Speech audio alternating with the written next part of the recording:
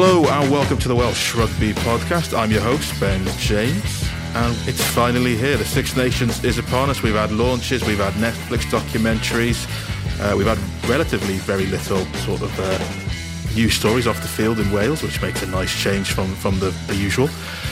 But here it is, it's finally here. It's Wales v Scotland this weekend, and who better join us than a rugby commentator and journalist who is all across, not just Scottish rugby, but rugby in general. You've heard his voice countless times over the last few seasons. Jamie Lyall. Jamie, how you doing, mate? I'm great, thank you, mate. Thank you very much for having me on. We are in the middle of a crazy season, as we were discussing off air. It doesn't feel like there's been any kind of let up on the great rugby union hamster wheel since about June, with pre-season matches and World Cups and Champions Cup and Challenge Cup games and URC and all the rest of it. But the Six Nations is just that bit special, and it'll keep our energy levels high and keep the excitement going for the next week. Well, absolutely. I mean, I think I saw Toby Booth and the Ospreys players talking about their 13-week block they've had since the World Cup. Without going all, won't somebody think of the children, but won't somebody think of the journalists? I mean, look at the workload we've had. It's insane. I mean, I should be. I don't know if we can do product endorsements on this podcast, mate, but I should really be endorsed by Strepsils. I need some kind of tie-up with a sweetie throat lozenges for the strain that has been put on my vocal cords over the past few weeks. I mean, some people I think will be delighted to hear my voice a little bit less on their telly boxes, or maybe a few less adjectives, a little bit quieter in the comms. But it's been a lot of travel and a lot of shouting and screaming and into the void, into television boxes in my house, all over the place. But we're not going to sit and complain about it. We're lucky we've got the best jobs in the world, aside from playing. And as anybody who ever saw me play for Murray Rugby Club back in the day and age grade stuff would attest, I am a far better commentator than I was a ruck-shy blindside flanker. So I'm not going to moan about it. It's a wonderful way to make a living, and we're very privileged. But yes, it's been a long old season, and we're not even 2/3 of the way through it, are we? No, it hasn't. And it's funny you mentioned Strepsils, because that was the defining image of my Six Nations last year, was the Wales-England game that finally went ahead after 2 weeks of strike threats and all that. And I was just sat in the Principality Stadium with Luke Said and Beecham's and God knows what, just to get me through the 80 minutes. So God knows how the players got through after everything. But yeah, as you say, this is a much needed boost sort of at this point of the season after in a World Cup year. And World Cup Six Nations are always that little bit more interesting, aren't they? Because there is a feeling of change. I mean, that's no more so than in Wales. We've got so many new faces now, a lot of change. What's the feeling in Scotland? Because like Wales, 2023 was a mixed year for Scotland, but almost in the inverse, wasn't it?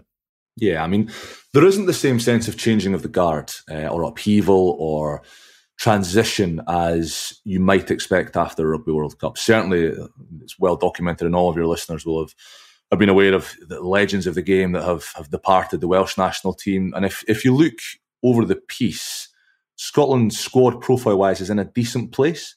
There's a lot of frustration and a lot of disappointment around how the World Cup panned out, which I'm sure we'll discuss in a bit. But when you look at the age profile of, for example, Ireland, and you look at Sexton going, an icon, a legend, arguably the most influential member of any international team anywhere, including Antoine Dupont, who of course is not going to be with us for France, Dupont and Tamac, two fantastic players who aren't going to be part of the Six Nations.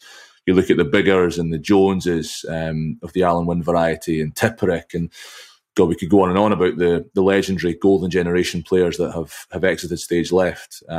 Italy have a new coach in Gonzalo Gasada. England don't have Farrell, don't have Courtney Laws. Ireland are being captained by Peter O'Mahony. I mentioned Sexton, but you look at guys like Bundy Aki, Jamieson Gibson Park, all 30 plus. Scotland are in a bit of a sweet spot age-wise, where there's a big concern over the volume of players and the readiness of young players coming through our domestic pathways, and the customary bumping of gums around how many Scottish squad members weren't born in Scotland, which is a lot of nonsense, to be honest, where you were born. I was born in England, so I do have a chip on my shoulder about that, but that's a lot of nonsense. But homegrown players, that is a different matter, and the number of players who learned their rugby in a different environment to the domestic pathway is a valid thread at which to pull. And we may pull at it later in the podcast. But there's the usual mixture in Scotland of cautious hope, which builds and which could come crashing down in a tsunami of despair. at around 7 p.m. at the Principality on Saturday afternoon.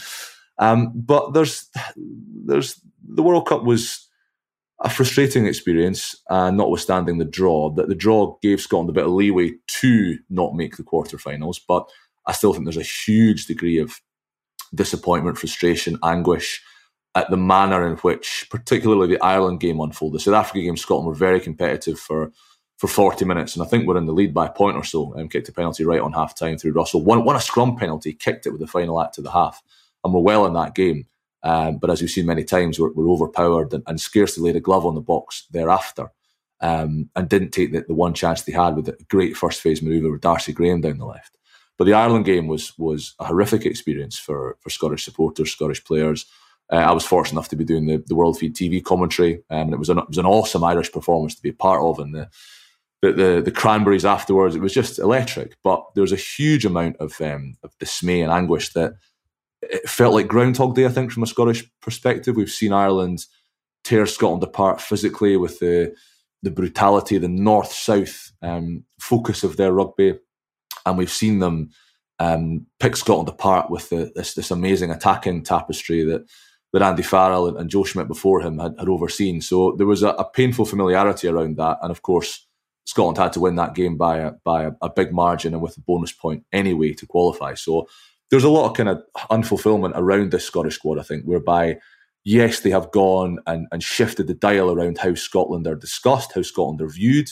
They won in Wales at Parc y Scarlets for the first time in, at the time, 18 years. Haven't won in Cardiff for 22.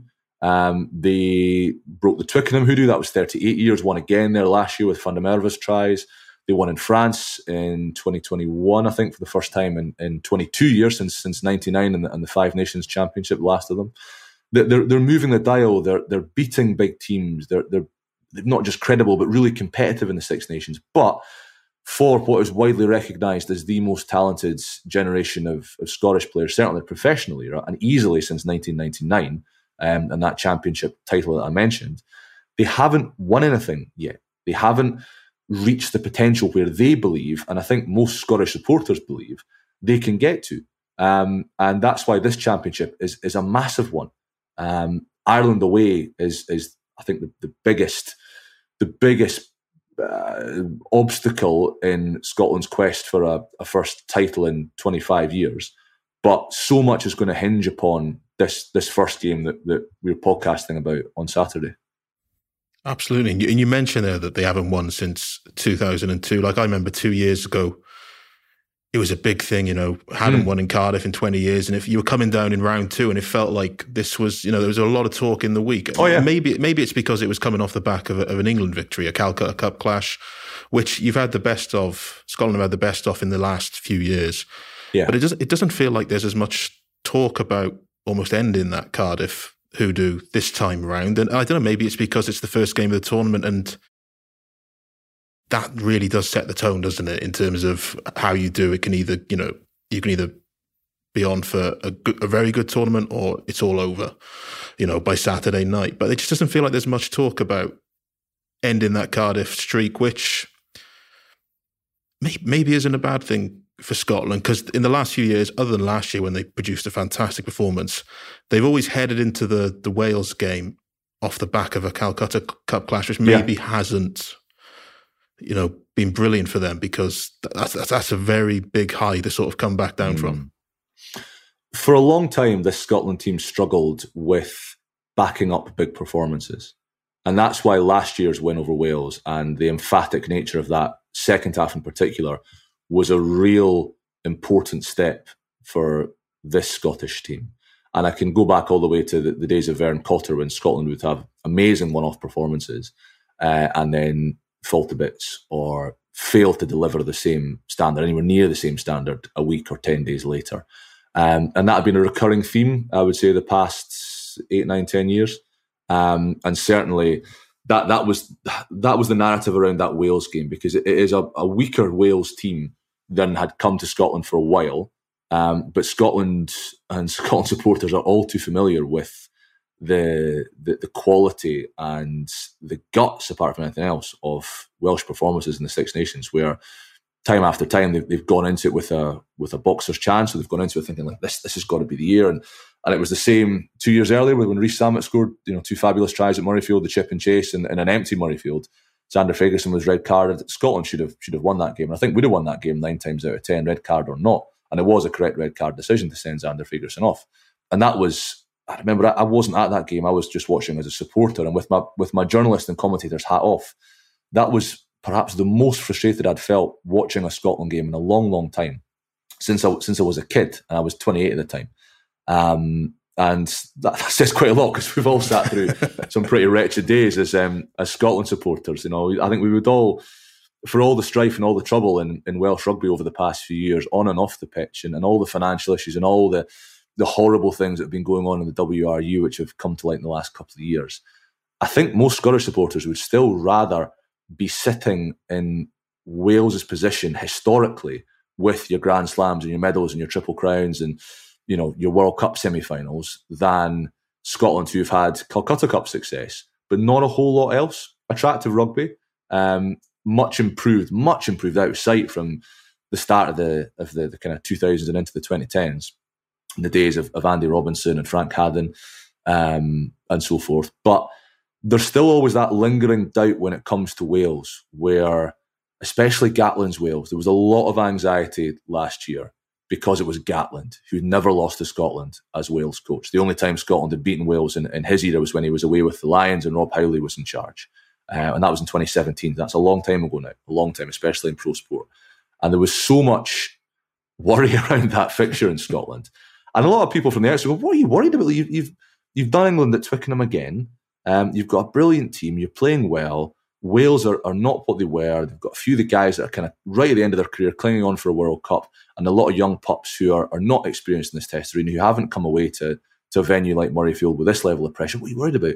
And you look at the history books and go, well, look, that's what we're worried about. Look at this litany of of failure, of heartbreak, of gut-wrenching defeat. My colleague David Ferguson is writing a piece for Rugby Pass on all the sort of Scottish ghosts that are peppered around Cardiff over the past 22 years. And you could talk about Shane Williams in 2010 with Jonathan Davis on the commentary mic, an iconic moment in the Six Nations history where Scotland imploded and there were yellow cards and injuries. There was a red card for Stuart Hogg and a 50-point shellacking in, I think, 2014. There was a red card for Scott Murray in 2006 when Scotland were looking good, had beaten France at home, a good French team, beat England to win the Calcutta Cup, finished the Six Nations with a win over Italy. You win that Wales game and suddenly you're in the mix for a title, which in 2006 was very unexpected. You could look at Chris Patterson, I think, ruptured his kidney in Cardiff. Tom Evans was nearly paralysed in Cardiff with that horrific injury. I think it was in that 2010 game. If not, it was around about that time.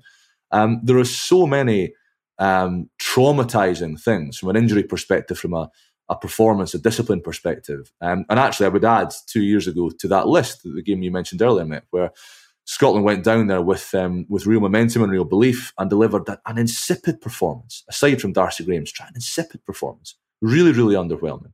And a game that on paper they should have won. So nobody up here with any inkling of understanding of what this fixture has delivered over the past 22 years would believe that this is a sure thing for Scotland. There may not be the same chat around it, perhaps because it is the curtain raiser for both teams, but this is a massive, massive game for Scotland. And I believe they do go into it as favourites, just because of the callow nature of this Welsh squad and the well-documented issues around money and regional success and the state of the game in Wales. But Wales, and Warren Gatland's Wales in particular, as everybody listening to this will know, have always had this incredible knack of galvanising under the Team Wales banner, of producing campaigns and championship runs that seem almost otherworldly, almost superhuman. When you look at the players in the squad, you go, of course, you have Tipperick and North and John Davis and Hadley Parks going back a few years. Wonderful, wonderful players, but regionally, not so much. But internationally, when they put that red jersey on, they go into that camp, they believe they can win. And despite the inexperience that is woven through the fabric of this team, we'd be very naive to think that Scotland will have it all their own way this weekend. I think it'll be a close game. I do think Scotland are favourites for all those reasons, but I certainly wouldn't be sitting here going, oh, it will be a 15-point, 20-point victory and we'll be marching up the road happy as Larry. Because I think, you mentioned all those sort of those ghosts of Cardiff, and you mentioned 06, the Scott Murray red card. I think that came days before Ruddock resigned, which was another sort of telling factor of where that Wales team was at, having lost heavily at Twickenham in the opening round. But the most impressive thing for me last year was, if you think back to that first half in Murrayfield last year, Scotland were firmly on top, but they didn't take their chances. No. And they allowed Wales back into it at half-time. And given everything that's happened to Scotland over the last, 20 years, even the last 5 years for this current crop, it would have been very easy to that game to go another way. But as it turned out, they just clicked a second half, and it was just a brilliant performance to watch. Just the tries they produced from that back line were just ridiculous, and that's what impressed me. Because first half, I was thinking, Wales could win this just through Scotland imploding again. Wales didn't do much. I thought, Wales at their attacking sort of game plan at that point was sort of quite aimless, but they were just given a chance by Scotland. But then second half, Scotland closed the door, and I think that to me was, if you're looking for anything in terms of benchmarks for this weekend, that's the one that I'd be hanging my hat on if I was Scotland, because I know it's in Cardiff, it's a different atmosphere again, but they shouldn't fear imploding. Yeah. Which I think if you look back at that game, one of my abiding memories of covering that match on the BBC was the last play of the first half, when Wales should have scored a try, and that would have put them into lead. I think there was a couple of points in it. Wales should have scored a try, and Dan Biggar going absolutely nuts at Rio Dyer as the teams went off. I think Biggar tried to put Rio Dyer into the corner, and he lost possession. He dropped the ball, and Dan Biggar was furious that hadn't been converted. And I'm not sure who was at fault, and I can't remember it clearly enough to say to certainly put the blame on any international athlete for not scoring that try. But there were shades of I think it was in the Wales-Fiji game where the clock was red for half-time, and I think George North tried to run the ball at his own 22. And again, I should remember this, I was commentating on it, and Dan Biggar went ballistic. And I do distinctly recall apologising to the world's World Feed audience for Dan Biggar's profanity in regards to George North for not realising the clock had gone red and getting the ball off the pitch. But again, that was an example of, despite Wales not having been in the game that much, and Scotland having dominated possession and red zone possession, not taking chances. I think they'd scored a try. I think Schumann had scored a try. But there was nothing much in that game at half-time, for all that Scotland had statistical and probably momentum dominance. And the way they turned on in the second half was a relief as much as anything else, I think, for a lot of Scottish supporters, and probably for the Scottish staff as well. They're going, look, this is the rugby we're capable of playing. This is the way this game should be going. And we've actually made it happen. And I think you're right, they will take a lot from that. And obviously there's been clearly turnover in the Welsh team, but there will not be many changes. There'll be a couple of injury-enforced ones, but there will not be many changes to the team that started that game against Wales and the one that will start on the weekend. And if they are changes, they're changes based on form rather than people retiring or people not being available. Because that's the other fascinating thing, I think, for me, is if you look at sort of 2023, if you had it in a graph, Wales started much lower than Scotland, but, probably by the end of it, they were maybe not above them, but certainly they'd shown a lot of growth, in terms of what they did at the World Cup. But they're almost starting afresh once again at the start of this year. You look at the squad, there's a lot of changes. I think if you look at Wales' squad, there's maybe 3 backs and 1 forward in that 34-man squad who have more than 50 caps. Yeah. Scotland aren't that much more experienced. I think they have about 7 players altogether. But it's that sort of that number of players below 50 caps who are quite established. There's a lot of players in that Scotland team who have been here for a couple of years, and they're in that 20, 30, 40 cap area, which Wales are just very lacking in. There's 5 uncapped players. There's another 9, I think, playing in their first Six Nations. This is a very different Wales team, whereas Scotland do have that sort of settled nature, don't they? Yeah, it is. It's a settled squad, and while there are big decisions for Gregor Townsend to make selection-wise as we record this, particularly back row, back three, and on the wing, there's not real concern over the lack of depth in all but the tight head prop position, where there still isn't a ready-made backup to Xander Fagerson. And Scotland will in all probability be fielding Via P&L, who's been an incredible player for Scotland in Edinburgh over the past 10 years now. He's been in Scotland coming up for. He'll be 38 in April, I believe, 37 or 38. And that shouldn't really be happening. Shouldn't really be relying or asking Via P&L to go to the well over and over again in a Scotland jersey. As brilliant as he has been and as able as he still is, there should be, at this point, a more suitable alternative to push Xander Fagerson and to deputise for Xander Fagerson. There isn't really for the time being. Aside from that one issue, there aren't many concerns up here around who Scotland are going to play, or God, what we get. There's no experience in this position or that position. Xander Fagerson would be a massive blow if he was lost through injury or suspension. But that aside, there's not an awful lot that I'd be concerned about. There's good depth in a lot of positions where historically Scotland, certainly 10 years earlier, didn't have depth. Even if you look at fly half, for a long time it was Russell or bust. And if Russell's having an off day, which we all know he can still have, for all that he's matured and developed, and it's one of the best fly halves anywhere in world rugby, whether he's on it or not. He's a phenomenal rugby player and a phenomenal leader, and I'm very pleased that's been recognised with his co-captaincy by Gregor Townsend as well. It's particularly given what they've been through and their personal relationship, which is well documented. For a while it would have been, if Russell's injured, oh my God, panic stations. Although Adam Hastings has suffered another injury, which is desperate for him with the injuries that he's had over the past 2 years that have kept him from pushing for World Cup places and the number of caps that he should be on. Ben Healy is a very able deputy. He's proven that at Edinburgh. He stepped pretty seamlessly onto the international scene.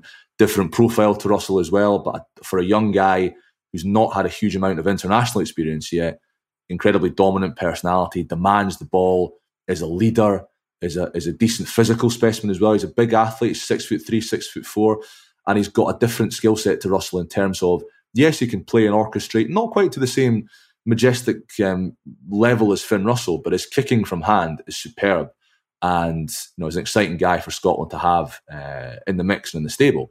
Would have been more exciting if they got Finn Smith as well. They pushed hard for Finn Smith at Northampton Saints, who's quarterbacking the best team in England and a team that's unbeaten in the Champions Cup as well. But Finn Smith has identified more with England than Scotland and has for the time being nailed his colours to that particular mast. But there's depth across the board in the Scotland squad, barring that tight head prop position. So there isn't the same question that exists in Wales around, okay, how many of these guys are ready? What are they going to produce? How are they going to adapt to playing in the Principality, playing with this amount of pressure, playing this quality of opposition? There's not the same concern around domestic form as well. And as I said earlier, historically, regional form has counted for bugger all for Wales, by and large, when they've gone into camp, particularly in the Gatland years. Whatever the regions are doing, and they've not had tremendous success over the past decade, but whatever they've been doing domestically, it's not really carried over. There hasn't really been any negative effect, I don't think. Maybe I'm wrong, but I don't think there's been any real detrimental effect of the regions underperforming, or there being crises at talking of Scarlets and Ospreys merging, or Cardiff, in real financial trouble when Danny Wilson was there and they still won a Challenge Cup. But with Scotland, they don't have any of those domestic issues. There are obviously problems that the Scottish Rugby Union need to address, broadly speaking, but Edinburgh and Glasgow are very, very well resourced. They'll be able to spend a lot more money than any of the Welsh regions at the moment. And that will continue for the time being. They are trimming the fat a little, but they have bigger budgets than pretty much any team in England, as far as I know, depending on marquee players and so forth with the salary cap. And they're doing well domestically, as they should be, because they've got shitloads of international players. They're well resourced and they've got good coaching staff in place. So domestically, in terms of the pro teams, they're in good shape. They're part of by and large winning cultures, and the majority of them are in that sweet spot, that kind of mid to late 20s bracket where, I think of a player like Sione Tuipulotu, who's at the top of his game right now. Phenomenal rugby player. I think he's 26, 27 years of age. He might even be younger than that. And he can do the lot. And he's now got 2 or 3 seasons of international rugby under his belt. He's been captain in Glasgow. He's a leader. He's a bit of a Swiss Army knife, iron fist in a velvet glove, whatever analogy you want to use.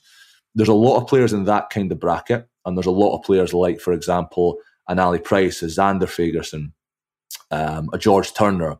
They've been around it now for a good period of time, who are 50 caps plus. I mean, Ali Price is well over 50 caps now. Blair Kinghorn, for example, got his 50th against Ireland in the World Cup pool decider.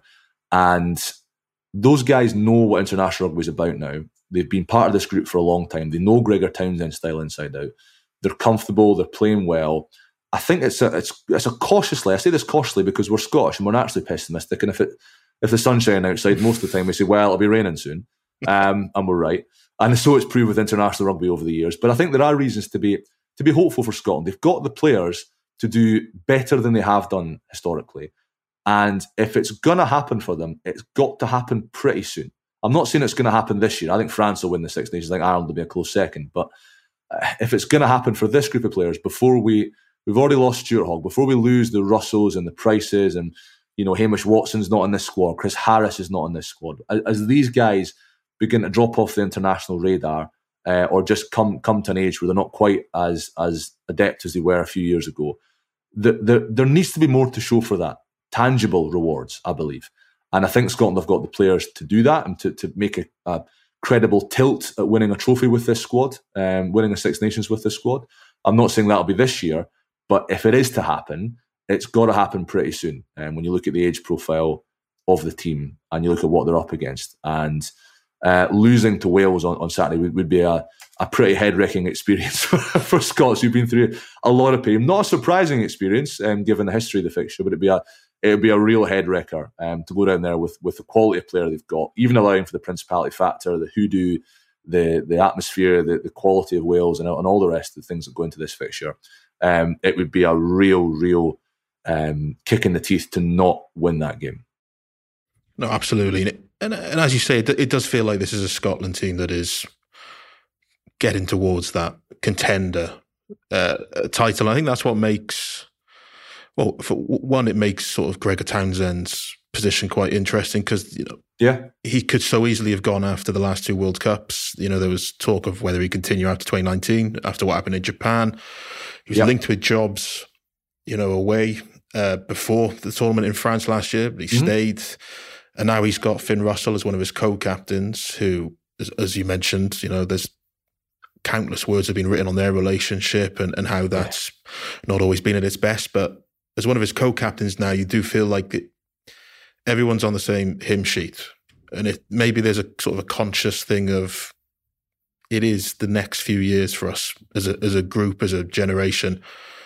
And, we've got to do everything in our power to make sure that we don't squander that. I think there's certainly been a recognition from Finn Russell that that's the case. Now, Finn Russell is a relaxed and fairly carefree character personally, as far as I know. Can't claim to be best mates who don't go for pints and coffees all the time. But I think there's been a recognition internally from him that he doesn't have. I mean, listen, he's 31, 32. He's got another World Cup in him, but he doesn't have an endless span of time stretching out before him to do something special. And I'm not talking about all the special moments he's given Scotland and Scotland supporters and all the amazing wins and performances and moments that he's been involved in, but to actually win a trophy, you leave a legacy anyway, but to leave a legacy of silverware with Scotland, like I say, it has to happen soon. I think Finn Russell recognised that.